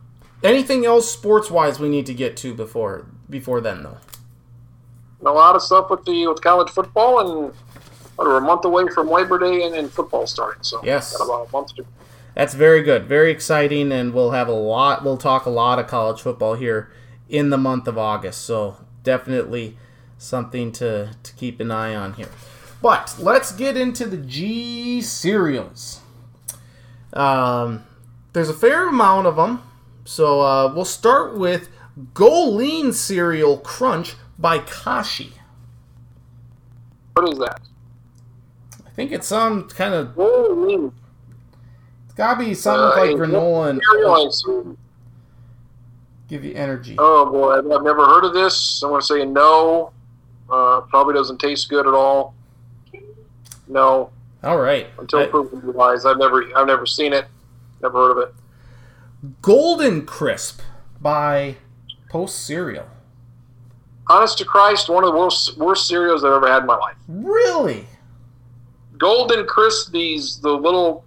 I've had it a couple times. They were terrible. They're not... They kind of look like coffee beans. I've never had coffee. It tastes like shit. Golden Crisp, right? Golden Crisps? Golden Crisps, yep. Fucking terrible. Fucking awful. One of the worst cereals. A lot of these cereals I haven't even tried. I've tried this, and it is maybe the worst cereal I've ever had. Okay. Up there with grape nuts, but it is bad. It is grape. We'll probably get to grape nuts again. Just put a bunch of rocks in my mouth and see if we cut a flow. How about Golden Goals by Quaker? Whatever the hell this is. Sounds like soccer. No. All right. That's terrible. Golden Grams by General Mills. Golden Grams, another thing that's a no for me. Those would be frosted. What's the other name for Golden Grams? The roasted cinnamon crunch. Yeah, but these aren't quite frosted or something. They're not as heavily dusted as like Cinnamon Toast Crunch is. Like Golden Grams, they kind of maybe look like Chex. I love Chex. Can't say I've ever had Golden Grams, but I'm gonna give them a no. But I would give them a chance maybe, but it's a no. Okay. Let's go with Golden Oaties by Quaker. Quaker and Post gonna have the most boring goddamn cereal. With Quaker and the Quaker Ben Franklin guy in their packages. Yep. Golden Oaties. No, a lot of oatmeal in their repertoire, I guess, but no Golden Oaties. How about Golden Puffs by Malto-Meal? Is that a knockoff of Golden Grams? I would guess so. Yes. So if Golden Grams suck, I can't imagine what the Golden Puffs taste like. 2 thumbs down for me. 2 thumbs down. Good Friends cereal. It's a fiber cereal by Kashi and Kellogg's. Never heard of it. Good Friends cereal. Gotta think it's not very good. I'm looking at the box. They got 2 people's faces on the box. Like 2 actual people. Like it's a picture of 2 good friends. No. Okay. No, there's a lot of cluster shit in this.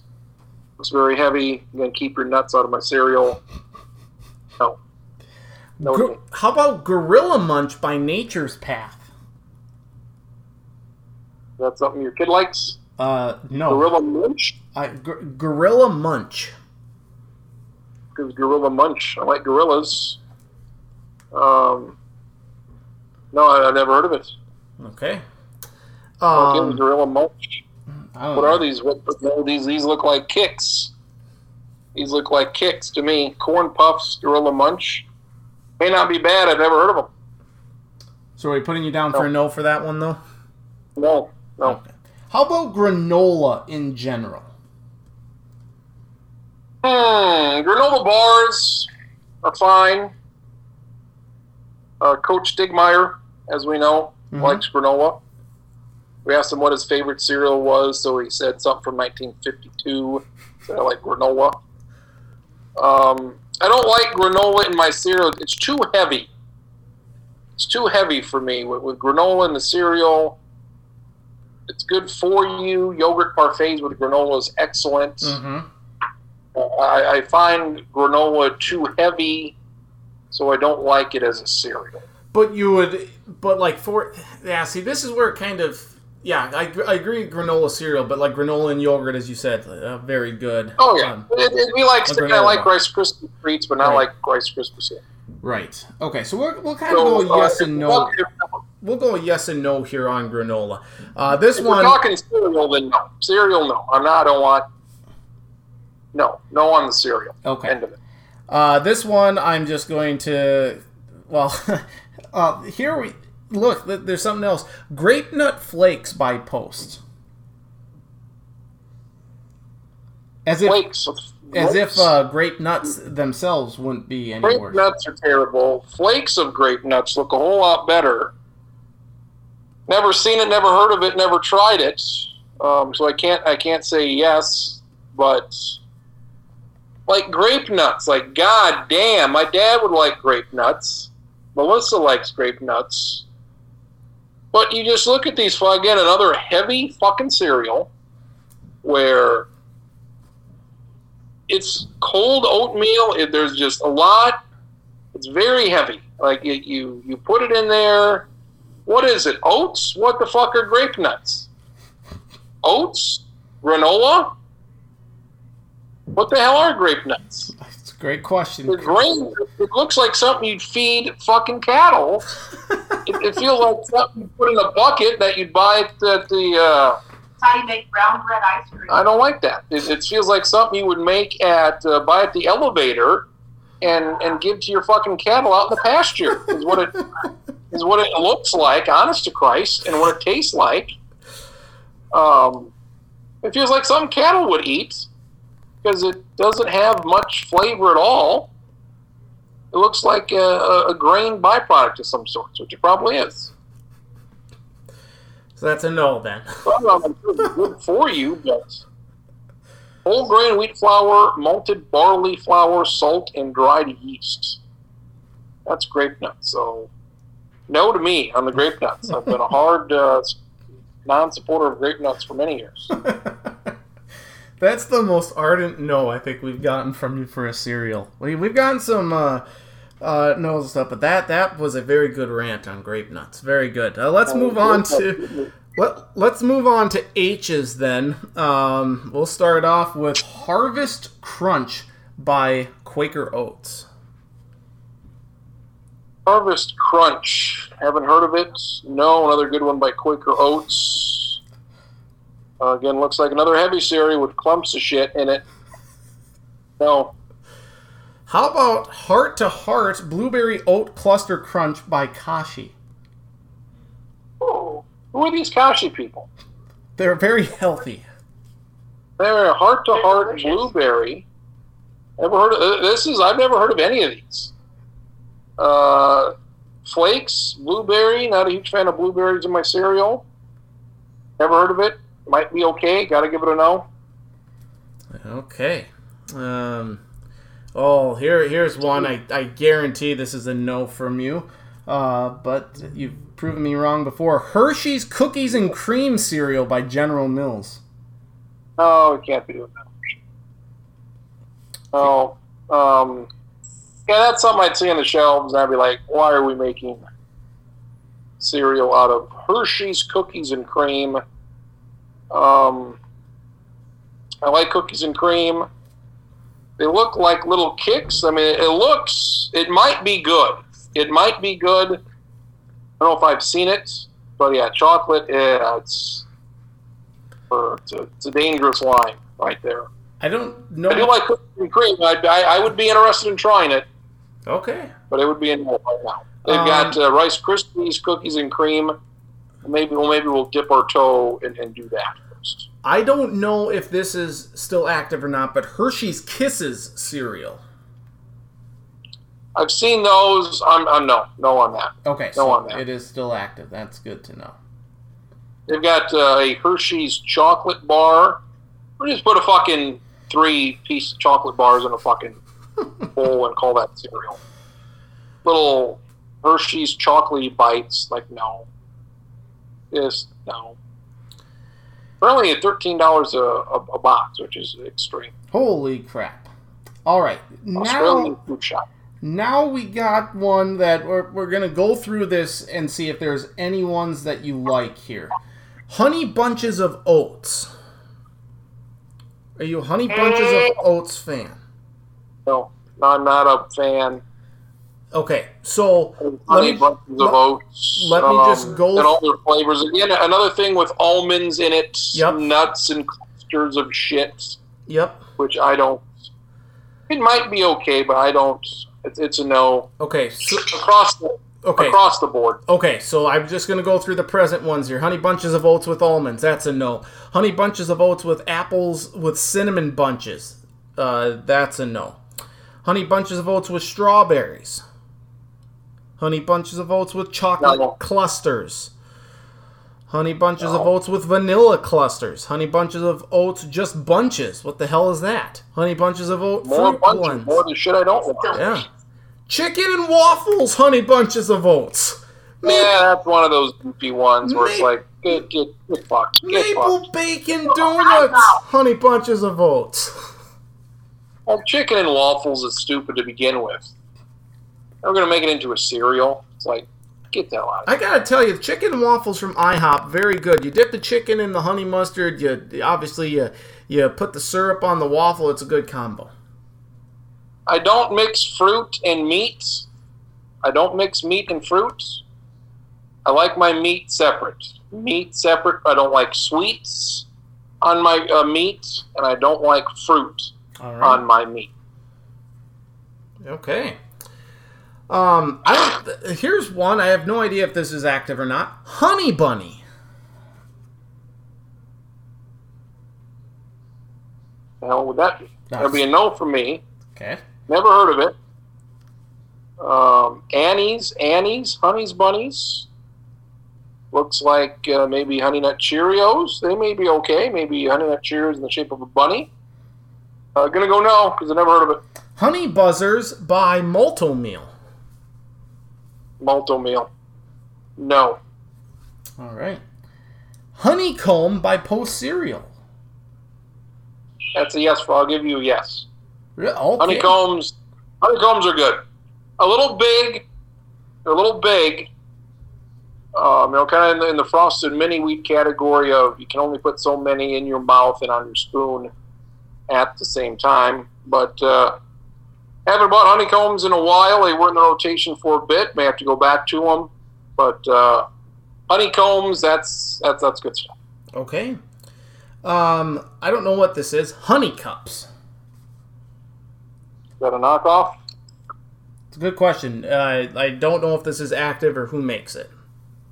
I don't know what honey cups know. A no for me. All right. Honeyful Wheat by Mom's Best Naturals. No. That doesn't sound very good, so I agree with you on that one. Honey Graham O's by Quaker Oats. Why does Quaker Oats have the shittiest cereals known to man? Because they made them in the 1600s. Yes. Honey Graham O's look like a knockoff of Honey Nut Cheerios. Can't say I've ever seen them. They appear to maybe have little bits of honey in the middle. So it's a no for me. Honey Graham O's, no. Okay. Honey Graham Squares by Malto-Meal.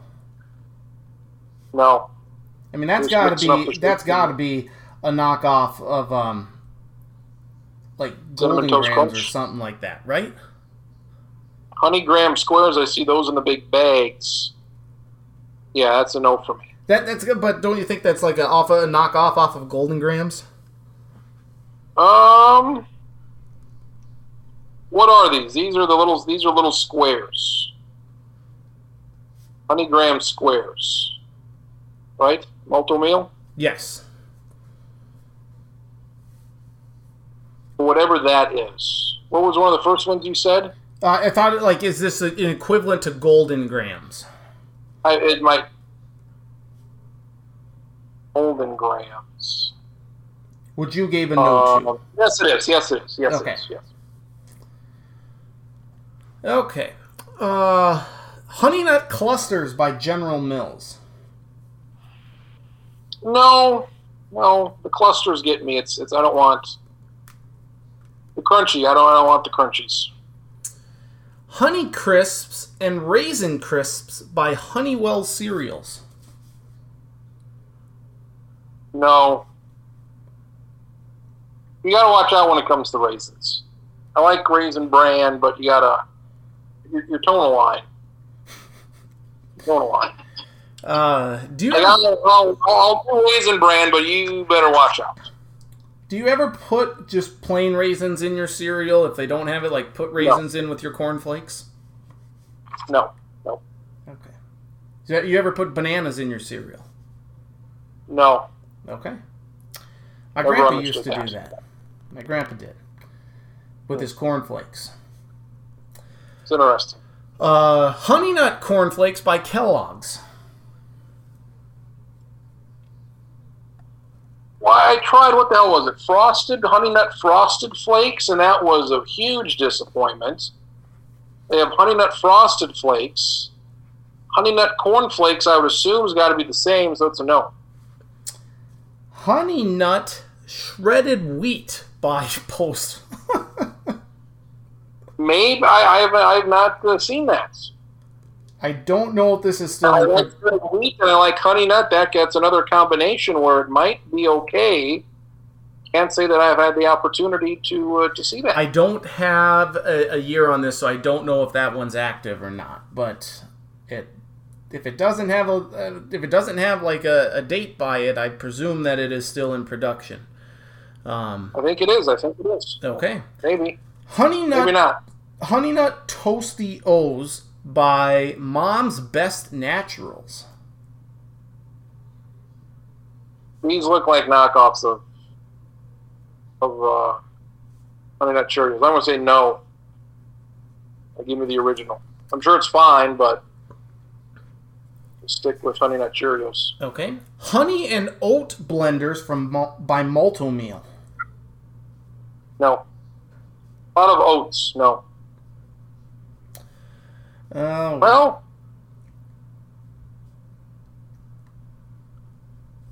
No. These look bad. Okay.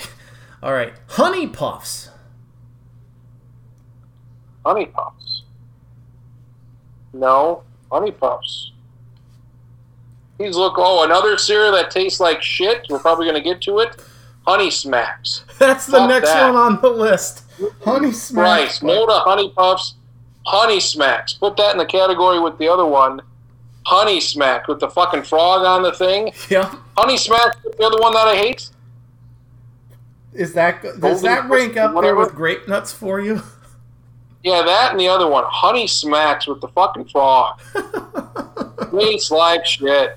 Tastes terrible. Well, that was the next one after Honey Puffs. So Honey Smacks is one of the worst is big. That and Golden Puffs in the big bag. That tastes like poop. Hostess by Post Cereals. How is this a cereal? I saw Hostess. I've seen Twinkies by these assholes. I've seen donuts. cereal. I've seen honey buns, the Hostess honey buns, which are great, but not in a cereal. They may taste good, but those are the ones I look at and say, this is ridiculous. We've gone too far. So I don't know what the hell Hostess is coming up with. You're a little snack company with Twinkies and donuts and honey buns. You stay out of the goddamn cereal aisle. Mm-hmm. So no to anything Hostess would make in a cereal box. This is what caused all this to begin with. Folks like Hostess. I got 2 final ones for you here. Hy-Vee Mahomes Magic Crunch. Maybe it's good. I'm sure that's down in Kansas City. It is a flake. I don't even know what the hell it is. Mahomes Magic Crunch. I have 2 boxes of it. You have it? I do. Yep, I haven't had it yet, but it's in the mix. It's probably very stale at this point. I haven't gotten around to it yet. It's more like a keepsake. Looks like Boston Flakes. I'm sure it's fine, but I'm gonna give it a no. Oh, how can you give it a no to the Hall of Famer? Oh, I can't believe it. Give me a box. Change my mind. All right, I'll get you one there. And finally, Hy-Vee Kirk Cousins Crunch. Fuck him and anything he puts his goddamn name on. I wouldn't eat goddamn thing. That's like Cinnamon Toast Crunch, so you probably wouldn't like it. Fuck him and his family. Oh, there we go. And that does it. So this week, I think you got 1 yes out of me. Yes, I got 1 yes, and I got like a part, and that was honeycomb. Honeycomb is the only one that you would like. You did say that granola would be good in bars, like a granola bar or yogurt, but as a cereal, no. So, almost. What would knockoffs of honeycombs be in the big bag? Whatever those are. Put me down. I don't know if those start with an H. I got Honey Buzzer. Put those down. Honey Buzzers. Oh, Honey Buzzers. Okay, we're gonna. That's the Malto Meal. Malto Meal Honey Buzzers, which are the same. Not quite as good as honeycombs, I don't believe, but still in the ballpark. Okay, so back to back there on the yeses. Next week, it's going to be a fairly short list, but we have a number. We'll go through 4 letters coming up next week. I, J, K, and L. So very exciting. Yeah, we got a lot there. Anything else we need to get to? Late breaking news on the trade front. Former Minnesota Twin Eduardo Escobar. The Twins traded a few years ago to Arizona. Yep. Where's he going, Stacking? He's going to the Brewers. Yes, he is. He's going to Milwaukee. Yeah! Woo! Having a solid season. Good power. Not much for batting average or on base, but he's got 22 home runs. So Eduardo Escobar going from one of the worst teams in baseball to one of the best. Arizona to Milwaukee, and he's a free agent at the end of the year. So Eduardo Escobar going to Milwaukee. Very good. I can't believe I got that right. Between that and Collin Morikawa, I should probably just buy a lottery ticket. We're good. And also the Astros have acquired the closer from the Marlins. His name is Yimi Garcia. So the Astros have gotten him. So they've added Kendall Graveman from Seattle. They've had a great year out of the bullpen. And the Marlins closer, who I do have on one of my fantasy teams, who's having a okay year. So Houston adding to their bullpen. Doggone it, Marlins. What are you doing? What are you doing? On them off. Very bad. All right. Well, always a good time, my friend. You have a great rest of your week, and we'll chat with you next week. All righty. We'll see you later. Enjoy the Olympics and enjoy all those Honey Nut cereals. I'll do the second one. The second one is doable. Very good. Very good. Thank you, my friend. All right. We'll see you. Travis Critten's joining here on the Sports Block podcast. Always appreciate his time. It was very, very good. Haven't talked in a little bit, so Good stuff there. We'll wrap up this week's edition of the Sports Block Podcast. Again, Olympics going on right now. Again, the big story, Simone Biles bowing out, the team all-around, individual all-around title. Focus on mental health. Again, someone who suffers from mental health issues, anxiety and depression. I'm not one to judge here on this. I think that the amount of pressure put on her shoulders, I hope that there is someone, I hope U.S. Gymnastics gets her the help that she needs, because she is a massive star, and all that pressure on the world, and she just didn't feel it like she had it, that would be very difficult. So not a good situation there, but go Team USA, keep bringing home the gold, the silver, the bronze, the awesome Lydia Jacoby, the 17-year-old from Alaska, winning gold in her event, and her high school, the gymnasium, going absolutely nuts there in Seward, Alaska. Fantastic to see there. So that was really cool. Hopefully we see a lot more good stuff in the pool, and we'll get to the track and field coming up here. The continued success in water polo and all the like. So for Travis, I'm Nathan. Thank you so much for listening to this week's edition of the Sports Block Podcast. Podcast can be found on podcast.com, Twitter at Andy Stacken, at Travis Crins, Facebook Nathan Stacken. Again, a link to the podcast posted middle to later part of each week. Have a great week, and we will talk to you again next week. More Olympics talk, baseball, college football as well. Charlie Hildebrand will be joining us here at some point here in the near future to start previewing the season. But Olympics, cereal, college football, baseball, and the like. So for Travis, I'm Nathan. Thank you so much for listening to this week's edition of the Sports Block Podcast. Have a great week, and we'll talk to you next week. Stay cool out there and enjoy the weekend. Nathan Stacken here saying thank you for listening to this week's edition of the Sports Block Podcast. Have a great week. Talk to you next week, everyone.